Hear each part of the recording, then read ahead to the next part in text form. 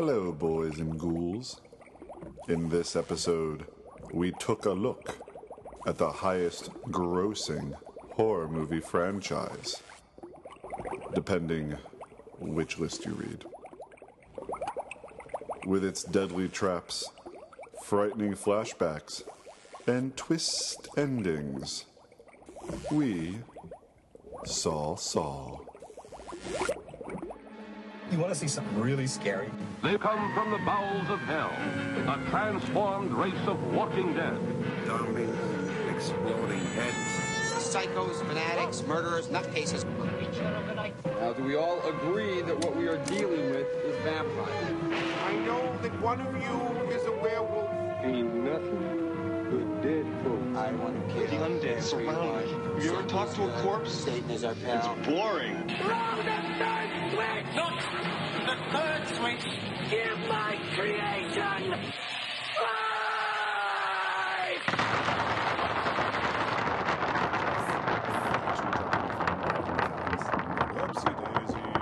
And now I'm going to the movies. And that's when I saw It That's Follows. funny. I saw It Follows while like a pint low on blood. Uh-huh. Anyways. Now that we're all loosened up. Mm-hmm. Hey, Kat. Hi, Marshall. We already know what our horror gab is going to be. Yeah. Because, Because I We experienced- subjected you to it. yeah, we experienced something and then decided not to talk about it, but save it for the mic. So I went over to your place to watch The Guest, something you're very excited to show me. Yep. And then you gave me your DVD copy because you had one of those where it comes with the Blu-ray and the DVD.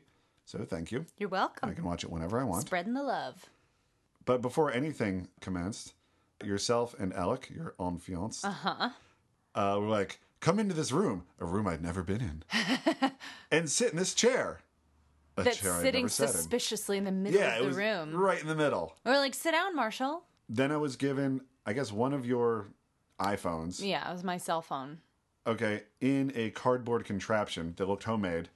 And basically this served as virtual reality goggles. It's basically a, not homemade, but made to be used at home sort of version of Oculus Rift. Which you kept saying, but what is Oculus Rift? It's a virtual reality gaming experience kind of thing. It's more like a helmet, covers your face and ears and, isolates you Okay. from. Very expensive and kind of newish, but they are experiencing and experimenting with new ways of bringing people into a narrative. So it's not just about playing a game, but it's kind of can be about experiencing a story. And then there were headphones plugged into the phone and Yeah. then on my ears. And you two were just like, tee-hee. Put on this thing. So I put on the cardboard goggles with the iPhone inside. And then the earphones, which really completely just kind of knocked out everything that wasn't sight and sound. Yeah. I was transported then to a old dark house with a storm and lightning. And what bothered me was I didn't know how long it would go on for. You I maybe should have told you that, but Alec didn't tell me before he put me through it. and so. that was something that like Michael asked after me, like the next victim. Oh yeah, our good friend and listener Mike Powery.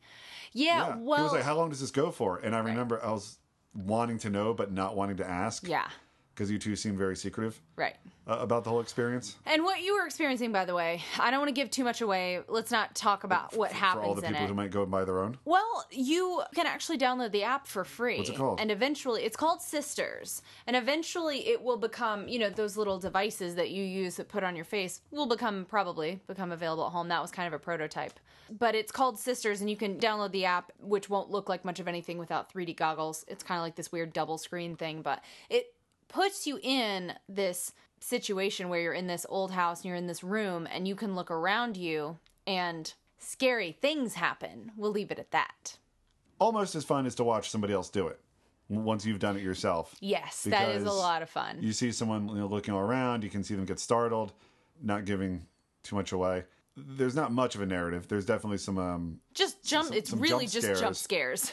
The lights go out. It's, and there's something that you're sure is going to like come to life, but never does. right. So you keep Misdirect. you're keeping an eye on that, and then you hear something behind you, so you look at that, but then you want to go back and look at the first thing Yeah. because like you're just sure it's going to start moving at any moment. And then lightning and thunder and shadows on the wall, and being from the outside of it, you can just watch people look around. Yeah, and go, ah! Now, the language you're using leads me to believe that you somehow got a hold of this before the rest of the public? Yeah. Mm-hmm. Okay, so... I don't talk too much about that, but yeah, it's not something you can buy. You can download the app, like I said, in the App Store on an iPhone, but it's really kind of useless without the device. Okay. But yeah, the device what is should people not look available. for when it becomes available? Do we know? I don't know. Okay. Part of it is There's me a being real cagey because first act horror movie thing that comes with, hey, here's this new technology. We're all doing it.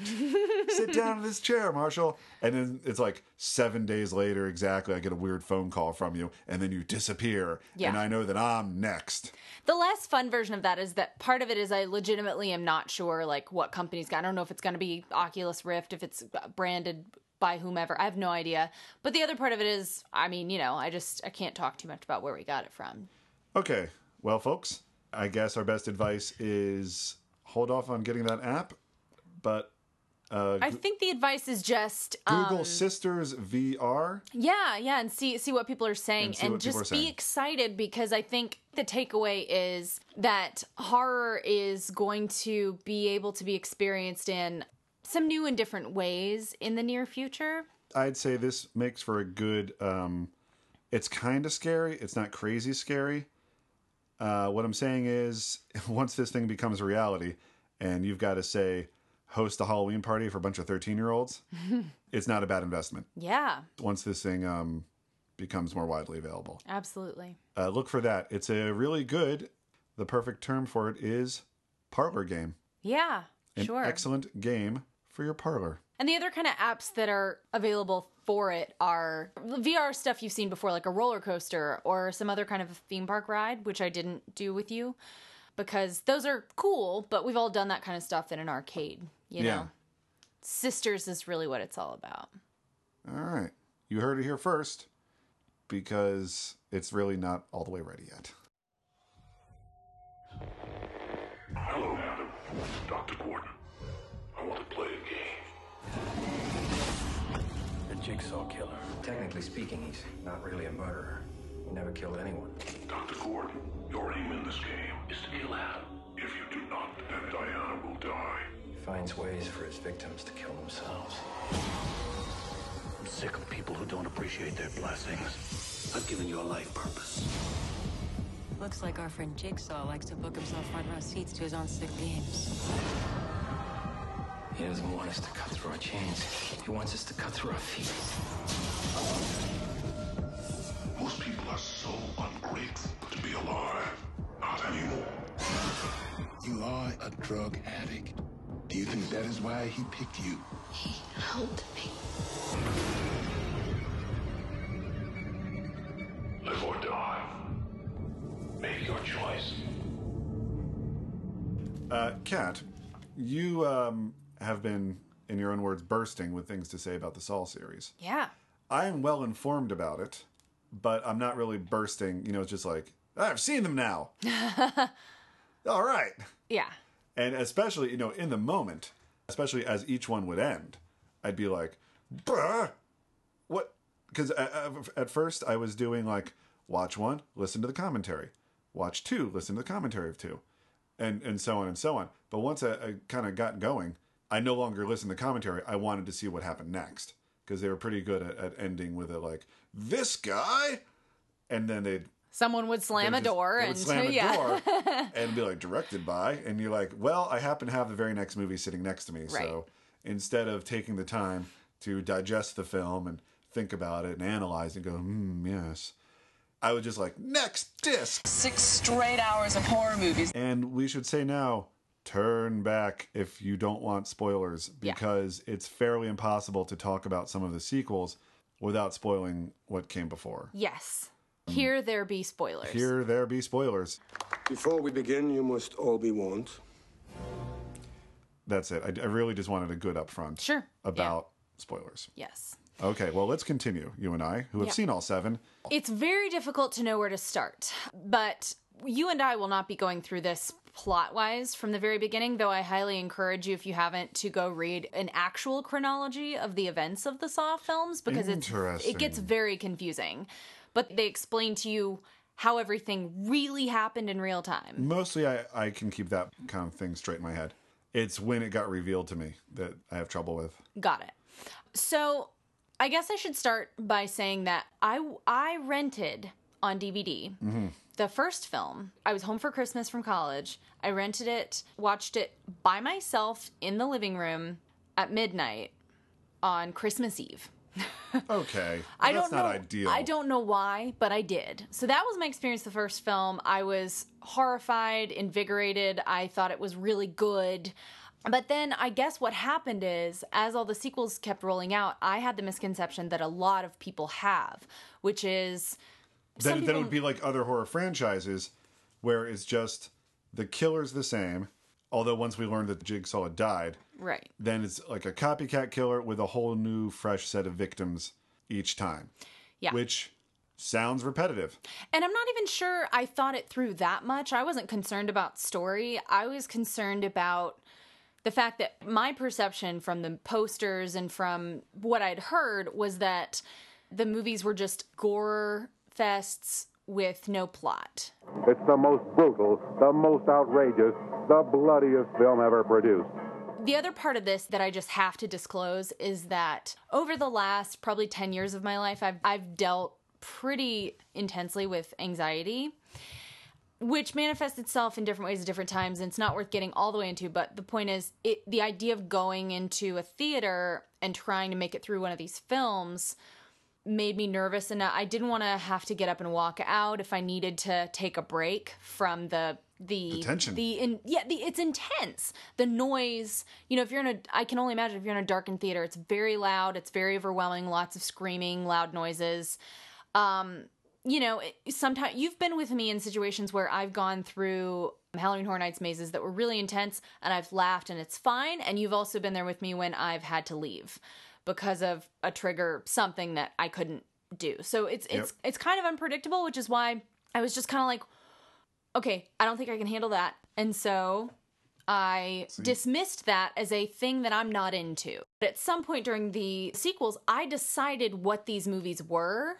That's the kind of horror that's not my thing, so I'm not going to visit it. So, Kat, you assumed, thereby making an ass out of I was going to let you finish that, and I'm glad I did. But what's beautiful about Boys and Ghouls is it has forced me to already in the almost 3 years. In fact, if you're listening to this the day it releases, it's exactly our 3-year anniversary birthday, which is exciting.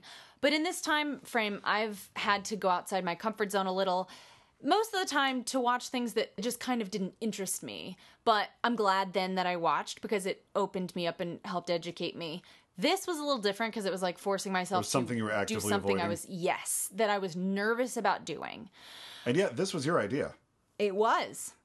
So I guess what I'm saying is I'm very glad that I took this journey. It wasn't always easy, but I think it was a really big lesson to me. Hey, Jigsaw taught me something. And that's one to grow on. For those people only tenuously familiar with Saw, who don't mind a bag full of spoilers. Yeah. What's Saw about? The Saw series. The first one is really just a setup. Yeah. Because not till the end of the first one do you even realize who Jigsaw really is and what his motivation is and what his modus operandi is.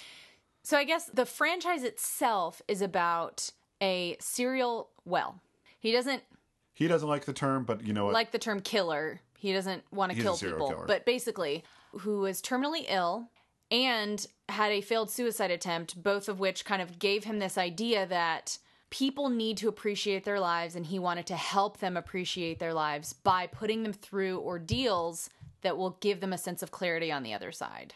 And it's often associated with some kind of morality thing. It's usually pretty specific to how they've been living their lives, is how they'll be tested. There's usually a metaphor somewhere in the test. Yeah. Some of them pretty clear. Others, it's a bit of a stretch. That's right. Now, for sure. The way he does this is all mechanical. We find out he was a civil engineer. Yes. So that's how they explain that. Some people, that's the best part, is the traps. It's less the cat and mouse games. It's less even the lessons. It's the traps.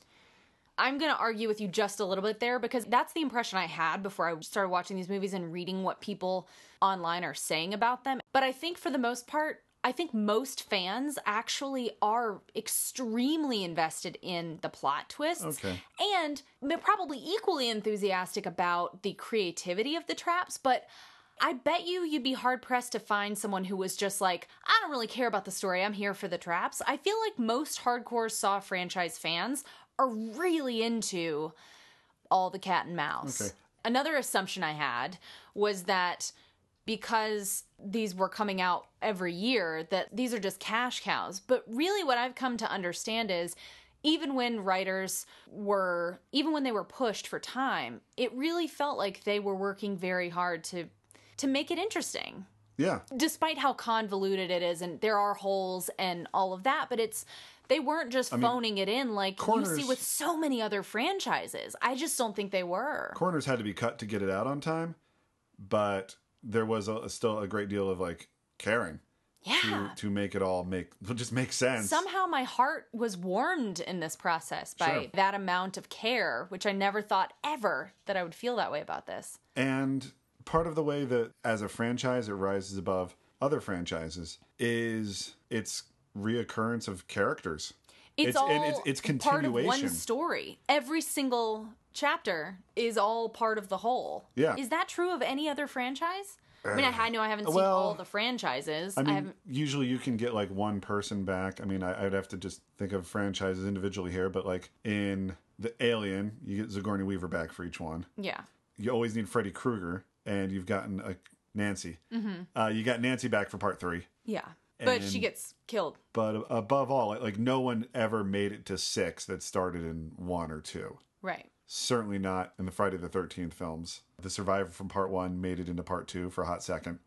But to have a core group of actors, not just your killer, to come back and play different roles, not different characters, but like rise and fall in importance and focus is, I'll just say, unprecedented. Yeah. And if it's not unprecedented, it's definitely rare. It's uncommon. Totally. And a delight. Yeah. For someone watching all 7. Yeah. It's not just a complete do-over.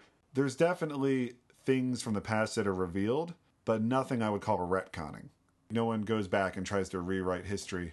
They're just saying, here's a little more information about what was going on in this scene you've already seen, to the extent that they would rebuild replicas of sets and film new material that happened in scenes from 2 movies ago. Yeah, and you see what occurred in the blank spots in between what you're seeing, and you see like what happened up to seconds before a scene would start. Yeah. Which is, as a fan, which I can call myself now. Me too. Before I was just an observer, really. Yeah. Just kind of, no, not an observer. I was a consumer. I was just consuming it.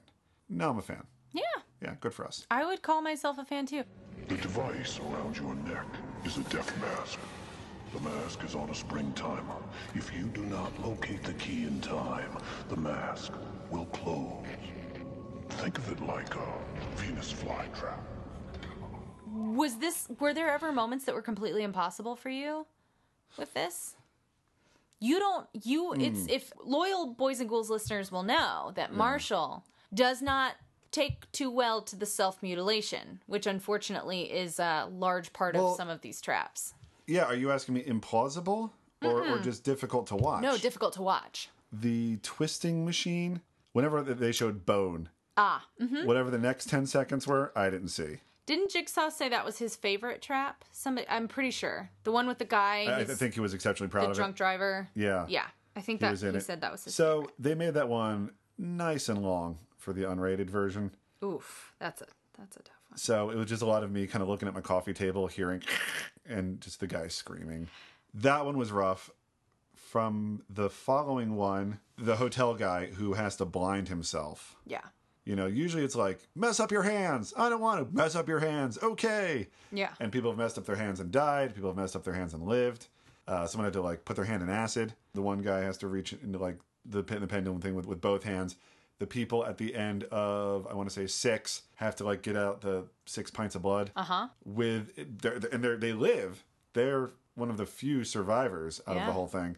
And they've just got this big slit up arm. Like, gross me out the door. The topic right now is least favorite traps.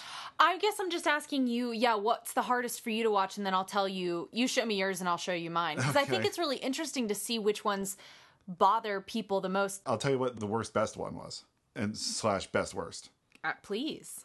Would have been part 3, the judge. Oh, God, please. Oh, yeah. Oh, this is my twofold least favorite trap. Because it was positively disgusting. And then thank God that's the only one of its kind in the entire series. Because if there had been more of that, I'm not sure I could have made it through them. But the self-sacrifice part of it was the best among them. Usually the self-sacrifice is, you've got to cut off so much of your body, stick it on a scale. Was this the one where he had to burn his son's toys? So, okay, first things... Yeah, please set us up to... Please describe this trap to me that I never want to think about again. Well, there's a guy, Jeff Denlin, who is the focus of part 3, who lost his son to a drunk driver, who is no longer going on with his life or his marriage or really... taking care of his younger daughter who's still alive. Daughter due to his grief. Massive grief. And his vengeful feelings towards the people who he feels were responsible or culpable later for things that happened. The witness that drove off, the guy who actually hit the kid, and the judge who gave him just this slap on the wrist. He's being taught forgiveness and the ability to move on. Right. He comes upon this big vat, and chained at the bottom is the judge. Here comes the judge. Here comes the judge. Here comes the judge. So what's going to come? Is it going to be spikes? Is it going to be saw blades? Is it going to be jabby things? They'll just jab him. Right. When in fact, he is in this receiving end of ground up pig juice.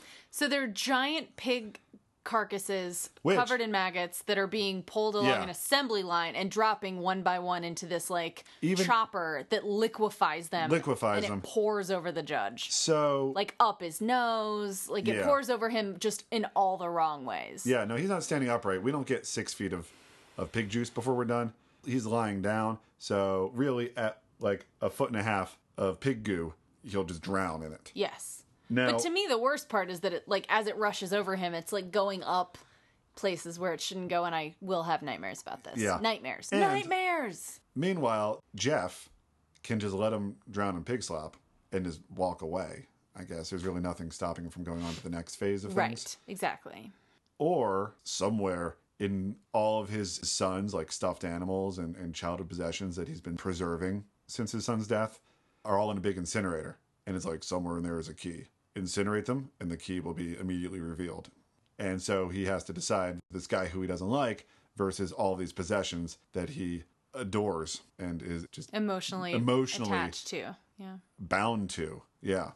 And that are kind of trapping him. Yes. As it were. Yeah, from moving on. Yeah, so, it is pretty beautiful, apart from the pig slop. Yeah. So usually it's hey, you like your hand, right? Well, what if you had to sacrifice it in the name of either another person or your own life? Mm-hmm. Or, hey, you like your eyeballs, right? Or any other body part. Yeah. But in this case, it was actually his dead son's stuffed animals. Yeah. To be sacrificed. Balanced with the grossest death I can really think of. The grossest thing I've ever seen. It's so I mean, no one got awful. Chopped up, but that pig juice was really disgusting. Blech. So there you go. That is my simultaneous best worst trap. I'll take you through the entire 7 films. That was the hardest one for me to watch, bar none, hands down.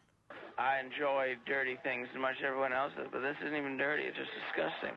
With the exception of 2 of these, and I've got 1, 2, 3, 4, 5 of them. So 3 of these are very similar in nature, and 2 of them are not. But I think the 3 that are kind of speak to what my thing is, I guess. So I'll go with the 2 that aren't first. The thing that makes you squirm the most? Yes. The beginning of 6, where it's the scale and it's the 2 predatory lenders who are in the room and they each have a scale and whoever gives the most flesh will live. And the guy cuts off his stomach and she cuts off her arm. And I'm sure I said out loud, by the way, I watched all of these films except for the last one by myself.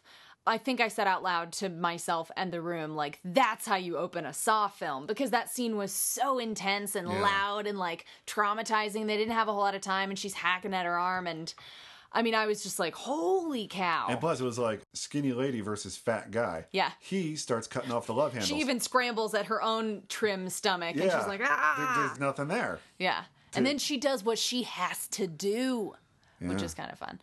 So there was that one. The insurance executive who, at the end, the son of the guy he, denied coverage to or whatever, flips the switch and for him to die. And this big grid thing comes down and, impales him with a bunch of spikes that then shoot, hydrofluoric acid into his body and he just melts. Yeah. Acid melts. His whole body's just... It chops him kind of in half, but then the acid just kind of makes the lower half of his body into goo. That moment just got grosser and grosser, and I was like, what am I watching? He's half the man he used to be. But the other three that were really difficult, and I'm going to go down to the one that was the very hardest for me to watch. You already mentioned it, but in part 5, the bloodletting trap. Yes. That was the, 5 people, and they whittled him down to 2, and then they realized, it was meant for 5. If they had stuck together throughout, they wouldn't have had to lose so much blood. Was the greatest moment for me since your son is in a safe place. Yeah. When they put it together that all they had to do was work together. Which is against all of their natures. Yeah.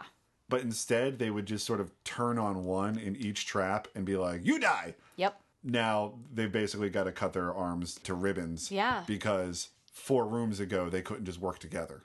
Yep. What do we do now? Now we work together. Teamwork. What's TM work? The arm trap in Saw 2 that they're in the nerve gas house, and the girl goes into the room and she sees there's an antidote in a syringe inside a plastic box. So she sticks her arms up through the things to grab it, but then realizes she can't pull her arms back out because they're blades that are cutting her wrists. That one they didn't even show. You just heard her screaming from the other room. Awful. Having said that, let me play Jigsaw's advocate here for a second. There was a tape recorder attached to that one. Yeah. That she dismisses. Right. So I couldn't work out how, but probably within that tape recorder would have been a way to not lose both your arms and die. Yeah. Because it never got played. And personally, just looking at the box, I can't guess what that would have been. No. Yeah. And then finally, the trap that I think I had to look away from the most. Number 1. Was Jigsaw's very first trap. Do you remember what that was? Knives on the face. Face knives. Yeah. There are knives in front of his face, and he has to push his face through them in order to get out of the trap, which he gets out of and then still dies, but not. Now, what part was this? That was in part 4. Now, Jigsaw having died at the end of 3, after that, it's a lot of flashbacks that let you see what he was up to. Yeah. And in part 4, we as an audience get to see his first ever contraption, which isn't as elaborate as the others. No. But still works off the same principles of if I take this person, who was the guy who, while trying to rob the methadone clinic, pushes the door against Jigsaw's pregnant wife, thereby costing them the baby. So he was really first on the guy's list. And you now realize by the end of 4 where he's getting these lists from. He's mostly either targeting people who attended the methadone clinic, which, if you just look at the people sitting in the waiting room, it's victims from previous films. Yeah. All hanging out there. Or people sort of handed to him through his accomplices. How does he know about all this police work stuff? Right. Because he's got a guy on the inside. Right.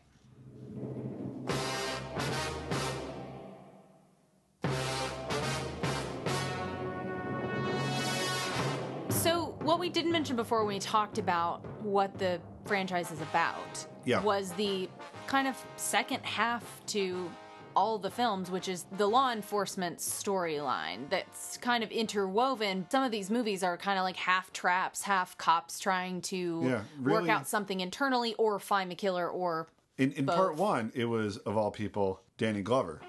Yeah. I'm too old for this shit. As the obsessed cop tracking Jigsaw and getting quite close. Yeah. But and talking like this. Yeah, it's because he got his throat cut for his efforts. Oh, boy. But then starting with part 2, we get to know a whole host of police officers. And then FBI comes in and they start becoming part of the story. And really, by 4, the police that had been investigating the whole time really become just the subject. And first, they're just the subject of being victims. But then it turns out that one of the cops was working with Jigsaw the whole time. Yeah. which was one of those cliffhangers. You realize he was working with Jigsaw, but the extent of which you just want to know. So in comes the next disc. Yeah. And you get like more backstory, and you realize that the cop had actually killed the guy who had killed his own sister using a Jigsaw trap. To frame Jigsaw. frame He wanted Jigsaw. to kill the guy, but he didn't want to obviously get in trouble for it. So Yeah. he's like, this is convenient. There's a crazy serial killer on the loose. I'll just make an elaborate thing. Kill the guy that way. I'll use his MO. Yep. He's got his own M.O. Modus operandi. So Jigsaw approaches him and says, listen, I think you can help me out here. I'm going to turn you in if you don't. Yeah. And he's like, it's not for nothing, but I have a good thing going here, and I think you might appreciate it. Yeah. And he does. He does, because you know why? He's a crazy, sick psychopath. Well, there's a pretty short list of people who would really get on board with this kind of thing. Yeah, and he was lucky enough to find one. So, Constance Mandalore. He's... One time correctly pronounced. Yes. Costas Mandalore? That's it.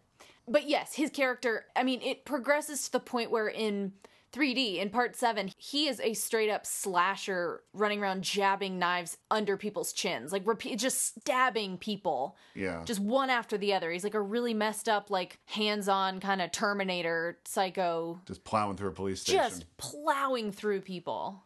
Anyway, your whole point of bringing him in was you were talking about how he got involved. So how the cop story yeah. is Well, and then from interwoven that- into Jigsaw's So story. then, you'll see sort of the main game player of each one, which from there you go to the insurance guy, and then you go to the guy who wrote the book about Jigsaw, who faked a Jigsaw experience. You so pulled he the could- James Fry or whatever the guy's name was, the guy who wrote A Million Little Pieces.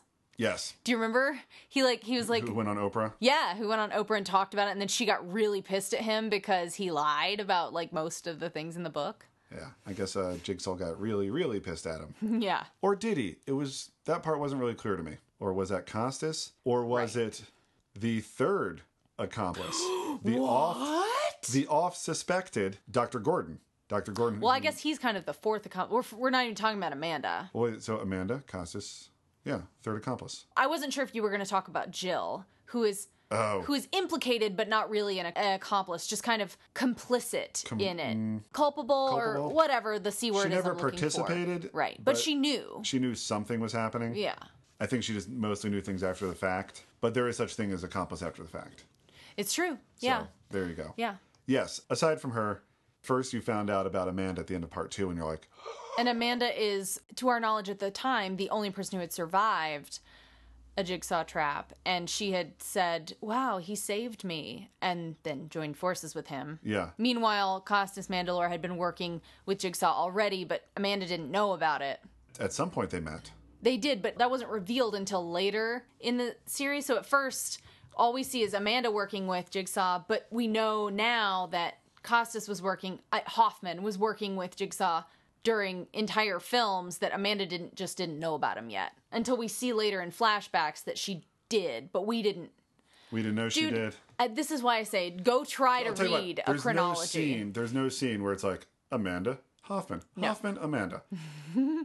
But one of the ways they will reveal that someone's been working with him the whole time is go back to a pig mask abduction, which we haven't really gotten into it. The tropes of Jigsaw is a voice on a tape recorder that's all kind of garbled and that's ominous. sometimes a voice that is being spoken through a doll on a videotape. Which sometimes the doll, yeah. a rather creepy looking, they call it the Billy doll, but they never say that in the franchise. It's more of a behind the scenes thing. Billy the puppet. Yeah. And then there's Jigsaw himself, John Kramer. Yeah. Who will just show up Played as by himself. Tobin Bell, who is frickin' amazing. I love him. He's a talent. I think he's pretty good. And then there's the pig face mask, where when someone is getting abducted and then they wake up in the trap, a shadowy figure in a pig face mask. With fierce hair. Do you notice how beautiful the hair always is for no reason? The hair is gorgeous on these pig masks. Anyway. Will burst out of the shadows and abduct them. Yeah. So a way that they show that this person was an accomplice all along, because Jigsaw's been in failing health. How is he lifting people and placing people and putting keys behind their eyeballs and abducting them and doing all kinds of crazy things? They will show, like, hey, remember when this guy was abducted? Yeah. It was this other person the whole time. Yeah. And you're like, well, then I'm on board. Right. Which, as you said, it's tempting to call it retroactive continuity, which is a term, retcon is a term that came up, I think, during our Friday the 13th podcast things episodes. kept changing. Right. Each subsequent film was like, okay, well, I guess they're just changing entire core aspects of this. But really, in the Saw franchise, they're not. They're just giving you new information that you didn't have before about things that have already happened. Yeah. Which is kind of cool. Very cool. Yeah. Very, very cool for a genre that usually doesn't even mess around with such things.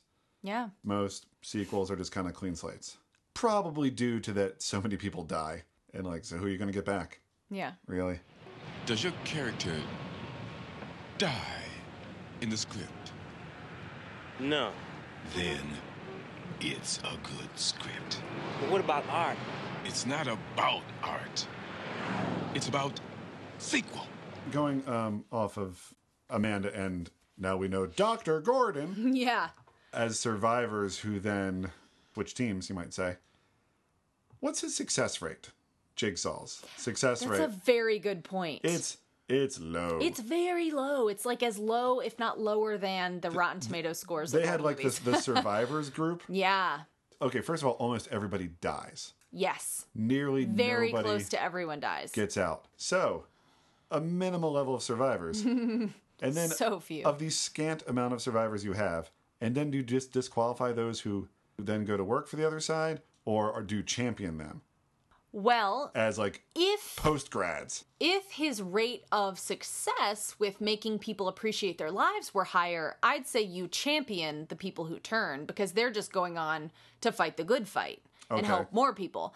But it doesn't really help many people. Nope, very few. And then on top of all that low number of survivors. One of them, it does not appear that she has changed her tune at all. That's the one who chopped her own arm off. Yeah. In the movie she was in, Costas even says, like, what'd you learn? What did I learn? I learned to have one less arm. Right. And Look at me. Yeah. Yeah. And then, when she's part of the support group, people are like, well, and that's when I learned that my life was valuable. I just learned to have one less arm. Like she's still pissed. She's not letting it go. Of like the 2% of game players who managed to walk out alive and is know the better for it. So I'm calling that a really low success rate. Yeah. Which makes you think, like, is Jigsaw paying attention to that? Is he not or, whoever's... What was keeping him going? Yeah. Just the hope. Like, for a while, he just had Amanda and was like, well, it worked with her, so it could work again? Which is, there's the scene where he takes Amanda to Jill's office, to his wife's office, and he's like, she's like, oh, it's such a tough road trying to get these people clean. She runs a drug treatment clinic or whatever. And he's like, but... look, you thought she was a lost cause, and look at her now. She's clean. She's sober. This works. My method works. Yeah. By the way, even if he gave everyone, like, 10 minutes instead of, like, the 1 minute he seems to give everybody. Right. Or whatever. Dr. Gordon had a day. Yeah. He had a whole day to decide to chop his foot off. Other people get 60 seconds. Yeah. I'm wondering how many people would come out of it and be like, I'm no longer addicted to heroin. Right. That's kind of a chemical issue that you have. Not to mention the fact that, I just think about like life lessons in general, and I get it, these are extreme circumstances, but how often do you hear the adage of like, you can't force someone to learn a lesson, they have to learn it in their own time? Sure. It's like just because Jigsaw got terminal cancer and so knew he was going to die and then attempted to commit suicide and survived that and had a revelation on his own about the value of life, doesn't mean he can force other people into having a revelation. Like, obviously that's his whole MO, but can you force someone to go like, I get it now? Clearly not, because most of these people either die or go, that was awful. It's like, while you can help people, you can't save people. Sounds like someone needs to put Jigsaw through some kind of trap that teaches him. Well, he did that to Rig. To his credit, he was willing to sacrifice himself in the name of other people learning something. Mm-hmm. He was willing to get beat up by Donnie Wahlberg pretty fiercely. And then the final test to see if the guy was really still vengeance-driven was himself. He presents himself. And he does. He's immobile in a hospital bed. That's right. That one cost him his Yeah, and he goes, I forgive life. You, and then slashes his throat. With a saw. With a saw. Yeah. That's right. Something that I guess I just jumped to a conclusion at the end of part 1, and I never got out of my head, even though they never addressed it, is I always thought that the brain tumor led him to kill. Oh. Not just the idea that he's facing death, But that the physical the pressure physical brain is creating tumor some itself issue in his head. affected his thought process to the point of Never once occurred to me, but I like that. becoming That's interesting. psychotic. Because it's a real jump. There's hospitals full of the terminally ill. Yeah. None of them, I'll say, are out devising traps for people. Not to mention that he's lucky enough to not only he's this way, but he's able to convince Amanda to be this way. He finds Hoffman, who's cool with being this way because he's a psychopath. And Gordon is the least plausible of all of them because it's like Hoffman, okay, already wants to kill. Amanda, drug addict, susceptible to influence, goes through this I could buy it, but the way that they say that, oh, Dr. Gordon was the one helping him with the medical stuff all along without showing us like how the hell Dr. Gordon got from upstanding member of society, oncologist, normal guy with a family, to I'm gonna help this crazy serial killer. We don't get to understand that. They don't show us that progression, which is a huge failing on the last film from where I'm You know what? sitting. All it was for me was they gave Jigsaw a limp in one shot. Alec pointed that out. He was, And I read that on, I don't know where, like a message board or something. It's after the eyeball key behind the eyeball trap. Like the guy who's setting up that guy walks out with a limp, and of course the fans go, "Whoa, it's Dr. Gordon!" So I had from parts 2 to 7 to be like, oh, where's Dr. Gordon in this? Hey, there's some surgery, but Dr. Gordon could have done that lickety split. Right. So when he finally comes back in part 7, I'm just like, yeah, it's Dr. Gordon, old Limpy McGee there, working his surgery. So I had sort of primed myself for that jump in believability. Yeah. Fair enough.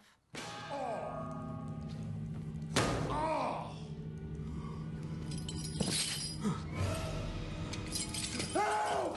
Help! Am I dead? You're not dead. You've been taken against your will. Kobe? Who is that?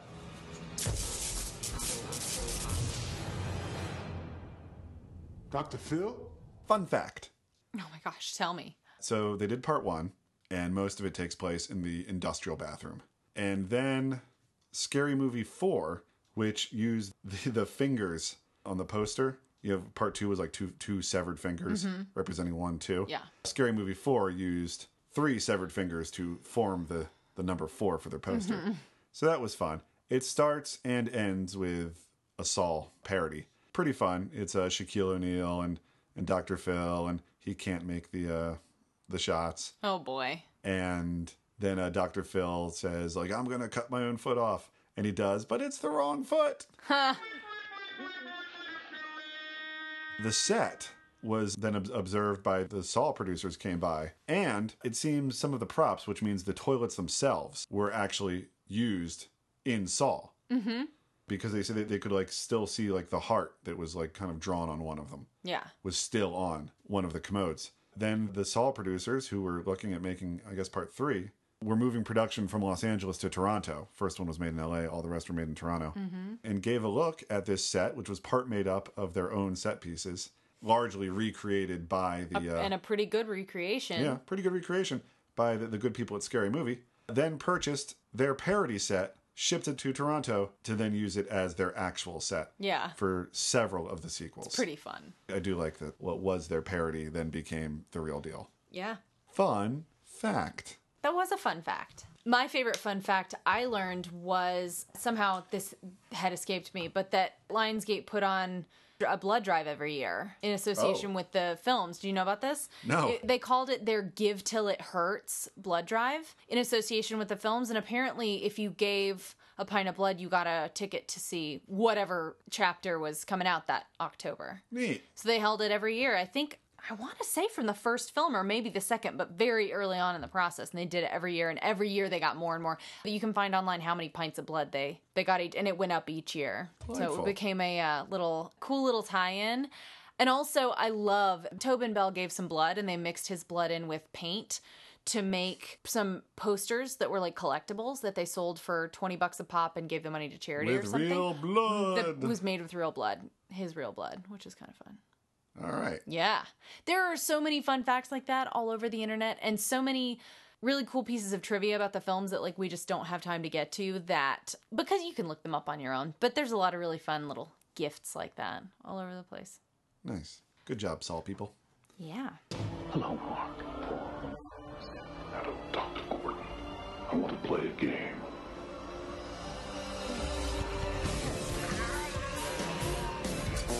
Hey, Kat.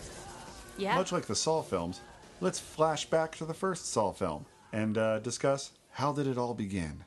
You mean behind the scenes? Yeah. A name we haven't mentioned once in this entire podcast. Oh my God, how terrible is that? We're bad people. We're bad people. I feel like most people know some of the basic tenets of the origin stories of Saw, which is James Wan and Lee Wan-el. James Wan has gone on to some pretty big things. At the time of this recording, Furious 7 just came out in theaters. But he was an independent filmmaker in Australia, and him and Lee Wan-el They were fresh out of film school. Yeah.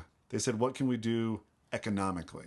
And the idea of two people in a room, and the way they filmed it, actually, they're rarely in the same shot. So if it was like, I can only get one guy at a time, they could have still filmed most of it. Yeah. It would have been tough going, but two guys, one room, for over half the film. I think the first 15 minutes definitely is all set in just that one room. During which, by the way, Tobin Bell really was laying in the center of the film. That wasn't a body double or a prosthetic, which they made an excellent prosthetic for the beginning of part 4, when it's his corpse on the slab. But when it was time for him to play dead, he was just hanging out on the floor. Mm-hmm. Every day. I think it took 6 days, and they shot in order. It's commitment.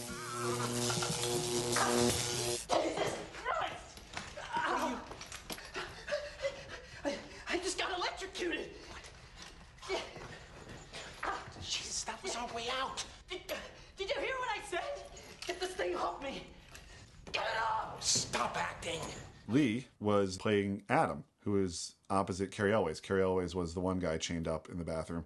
The other one was the co-writer, who has gone on to delightful comic effect as Specs in the Insidious he's really films. Good. Yeah. None of the sequels were directed by James Wan. No. They executive produced a few of them in there, yeah. Probably all of them. And Lee Wan-el co-wrote 2 and 3, maybe 4? They've had their hands in it, definitely. Yeah. And would come back when needed for flashbacks. There was a flashback where they couldn't get Elwes back, so it was just sort of, you'd see like his head, just his hair. Yeah. But you would see just all of Lee that you needed to. Have you seen the, I don't know if it's proof of concept or whatever you want to call it, but the 10-minute short that they made to get funding? No. Because they had the Saw script. Yeah. And it's on IMDb as a short. yeah, it's really good, actually. Yeah, you can watch it. And it... Tell me, American accents? Yes, Lord. Already thinking big. All that happens in it is Lee, it plays like a hospital orderly who's telling a cop after the fact what happened to him, which is he's basically playing the Amanda character. They do the reverse bear trap. Oh. So he's like smoking a cigarette and like his face is all kind of screwed up a little. It's a little bloody because he was in the reverse bear trap. But it's him talking to a cop who's like, so then what happened? And he's like, well, I woke up and I was in this thing. And so then you see him go through this and then he finds out, well, he's talking to the cop and the cop's like, except the guy wasn't dead, huh? He was just paralyzed, talking about the guy on the floor. He had to get the... Yeah. But anyway, yeah, if you are listening and you haven't watched that short, I mean, it's on YouTube, it's all over the internet. You should really watch it. It's actually pretty solid. I can see how... They would get a whole job based on that short. You show up with that and a script, yeah, you're good. I mean, it's really effective. They're short. So yeah, James Wan, that kid's gonna go places. Right? He's such a sweet, tiny teddy bear. He's the nicest guy. I'm glad to hear. Yeah. It's always nice when good things happen to good people. Yes. And it all started with two guys, I refer to the characters, in an industrial bathroom, chained up, with Simpler a real times. predicament to get out of. Yeah. And from there, it went on to 6 more films that changed, but did not really dip too far in quality. And over 7 films and just as many years, I'd say. It was about 1 film a year. That's quite a feat. Yeah. Pun intended, right? It is now. Feet. He chopped off his foot. Thank you for that. Sawed off his foot. Sawed off. Oh my god, I get it now. Saw. Yeah. Okay. I'm sure. Also, did you love the last moment of the franchise where Dr. Gordon holds up the saw and he's like, I don't think so. yeah, amazing. But I just love his attitude of like, It's like, yeah, nope. you're not going to get off this easy. Oh, is he? Right.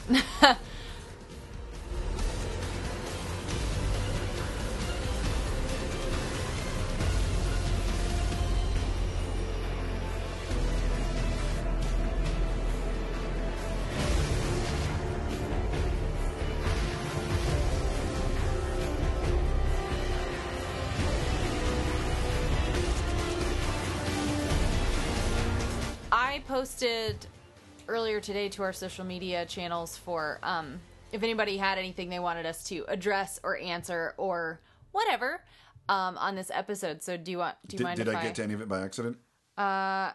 Maybe. All right. So our friend Mikey Ibarra, we talked about him on previous podcast, probably the last one. He said on Facebook, okay, I got one. Can Kat do her best Jigsaw impersonation and say, I want to play a game? Well, joke's on you, Mikey, because I was already going to do that. If I just hadn't gone around to it. I want to play a game.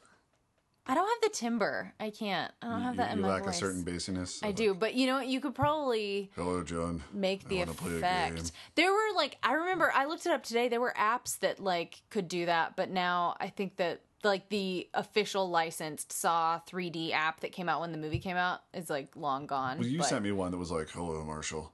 Be sure to go see Saw. That was forever ago, though. Yeah. Yeah. I wish we could still... Anyway. Jonathan Hughes, who is from jolly old England, by the way, if I remember correctly. Neat. Yeah. He's reaching a darling. across the pond. I know. He said, discuss how it affected the horror industry as many more gory movies came out on the back of the first Saw movie. The Saw franchise was quite popular, too. So, I mean, I think we kind of... I don't know if we really touched on the legacy that it left. I mean, a lot of people talk about it being the most influential film of the 2000s. Well... when did Hostel come out? Relative to that, around the same time. But really, mostly, I think what it did was it gave James Wan a career, and he went on to do excellent pared down horror, like Insidious. And then around the same time, Paranormal Activity came out, and that was also just sort of like pared down horror. I guess what it said was, we can make more horror because we can do it with less money without sacrificing quality. Mm-hmm. So you can say, is that really good? Because, you know, there's certainly ideas out there that are big and scary that probably should be getting made. But now there's this great example. Yeah. Of it's like, well, I shoot fast and I shoot well. Yeah. And I don't get overly complicated.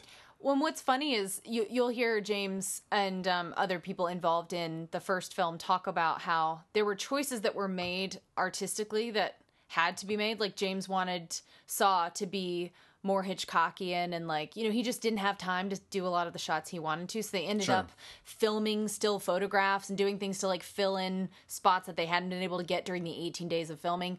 But that you watched movies that came out after that had much higher budgets working Still towards gritty style because it seemed like such a choice, you know? And in many ways it was, but that is interesting to me that people who had more money were trying to emulate a style that came as it was necessity. It was the mother of invention making them film this so simply.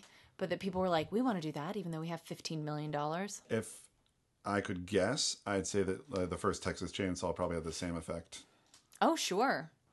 And, an Instagram buddy of mine, we made friends because we have almost identical Instagram handles. Mm-hmm. Mine is All Hallows Cat, and his is All Hallows Steve. So naturally, we had to be friends. Stands to reason. And he says, how about this? If you had to design a trap for a Saw movie, what would it be?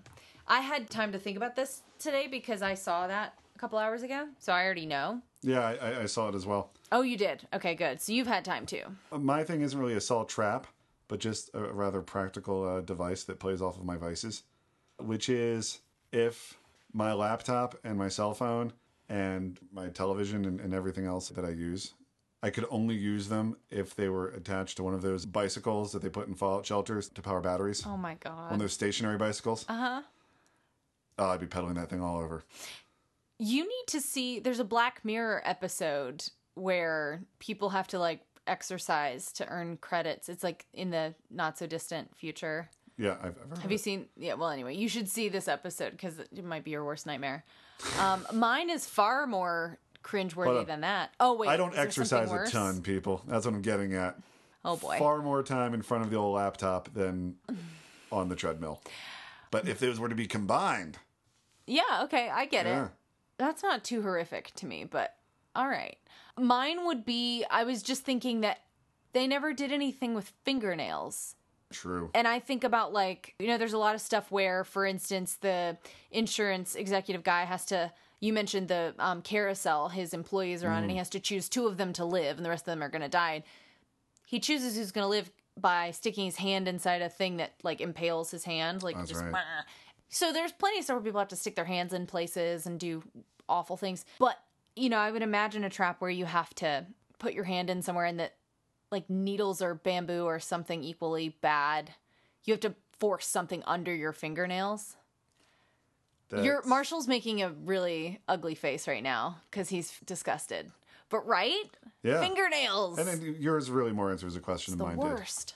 Yeah. Mine was just like, what device could you construct based on your personal vices? And yours is what hurts the most? Mine, I think that would hurt a lot. That'd be pretty bad. I mean, we've all like accidentally had a splinter Well, I've up never under had there. like a muscle get skewered by anything. No. But I have had like a splinter go pretty You mean far you've under. never been super glued to the upholstery of a car like the lead singer of Linkin Park? Who that was? It is who that was. All right. Short answer. No. Long answer. No.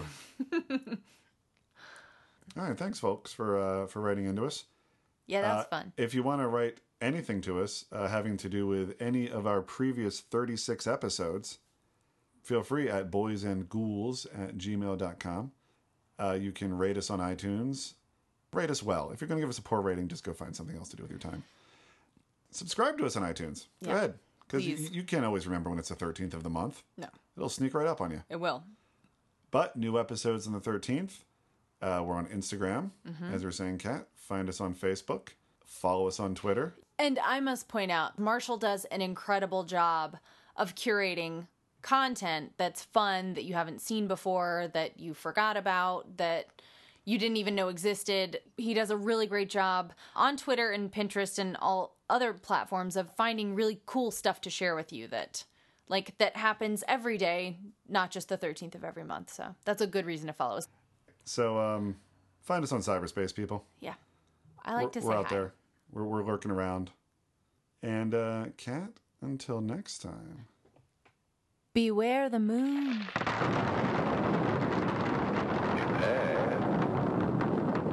Decay. Beware.